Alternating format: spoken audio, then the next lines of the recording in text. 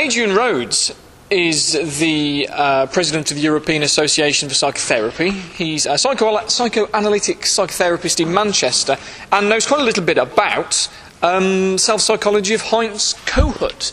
Thank you very much for the talk, Adrian. That was absolutely fantastic. It was a wonderful hour, wonderfully engaging and very dynamic. And you decided against using a microphone, which I thought was brilliant. That you could actually be yourself and stand there and jump around and be wonderfully enthusiastic. It was excellent to watch. Tell me a little bit about Heinz Kohut and a little bit about that development of self. Well, he started off as a very traditional psychoanalyst and leader of the psychoanalytic movement in the United States. But he realised that he was working from theory rather than from listening to his patients. And as he got to listen to his patients, he realised that they were telling a different story from the one that he was hearing.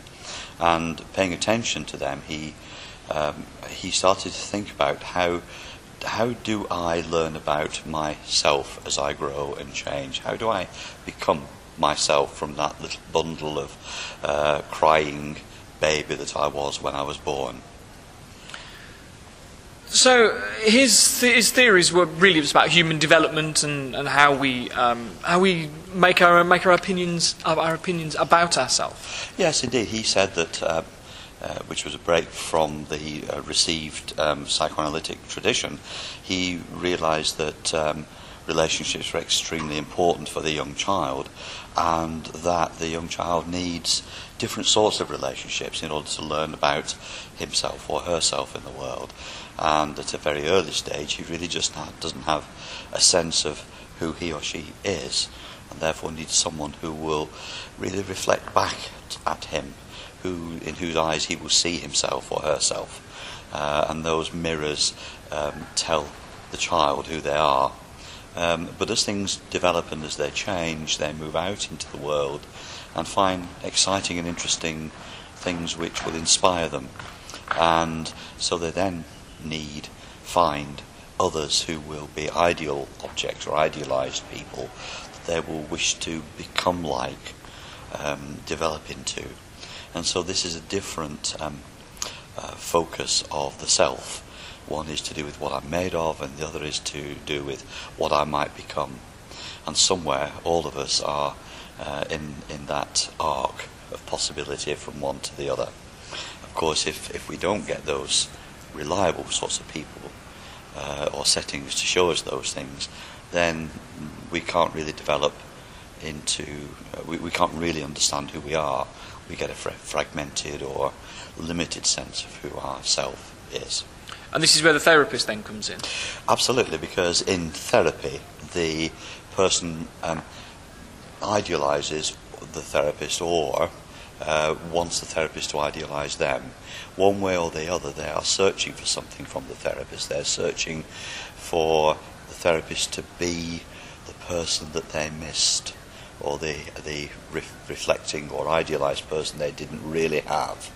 And so the way they treat the therapist will show us where the deficit lies within them, and therefore within the framework of the therapy and how that develops, we can begin to provide something along those lines for them, and also stretch their view of who they are and who they might be in the world, as well as paying attention to the material that they bring about their day-to-day life. So Kohut's theories, although stemmed originally from something very psychodynamic, really almost goes against that grain. Well, I think there has been a general, very long-term move from the strict Freudian drive theory, which basically seemed to suggest that we are biological creatures with drives that are played out in the world. And there's always been a tension between that and the view that says the world, we live in a particular world amongst particular people, and that will affect each one of us. So Kohut is one of those who has argued for that development to take part alongside drive theory. And this is why the use of empathy as a tool for, almost a diagnostic tool to collect data. Exactly, a diagnostic tool to collect data. I think he was much misunderstood in his speaking about empathy, because people felt that he was describing something along the lines of sympathy or along the lines of being forgiving, or identifying with the patient.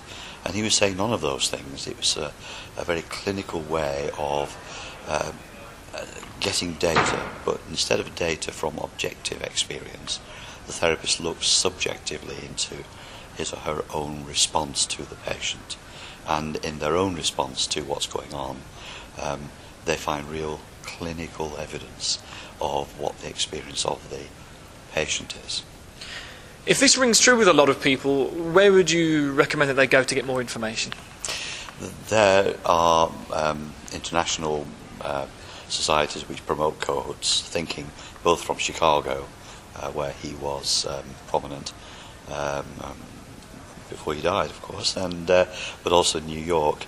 There's a small band of people in the UK who follow cohorts thinking and self-psychology, and a selected bibliography on cohort's view about the development of the self will also be, some of it quite easy reading, some more difficult.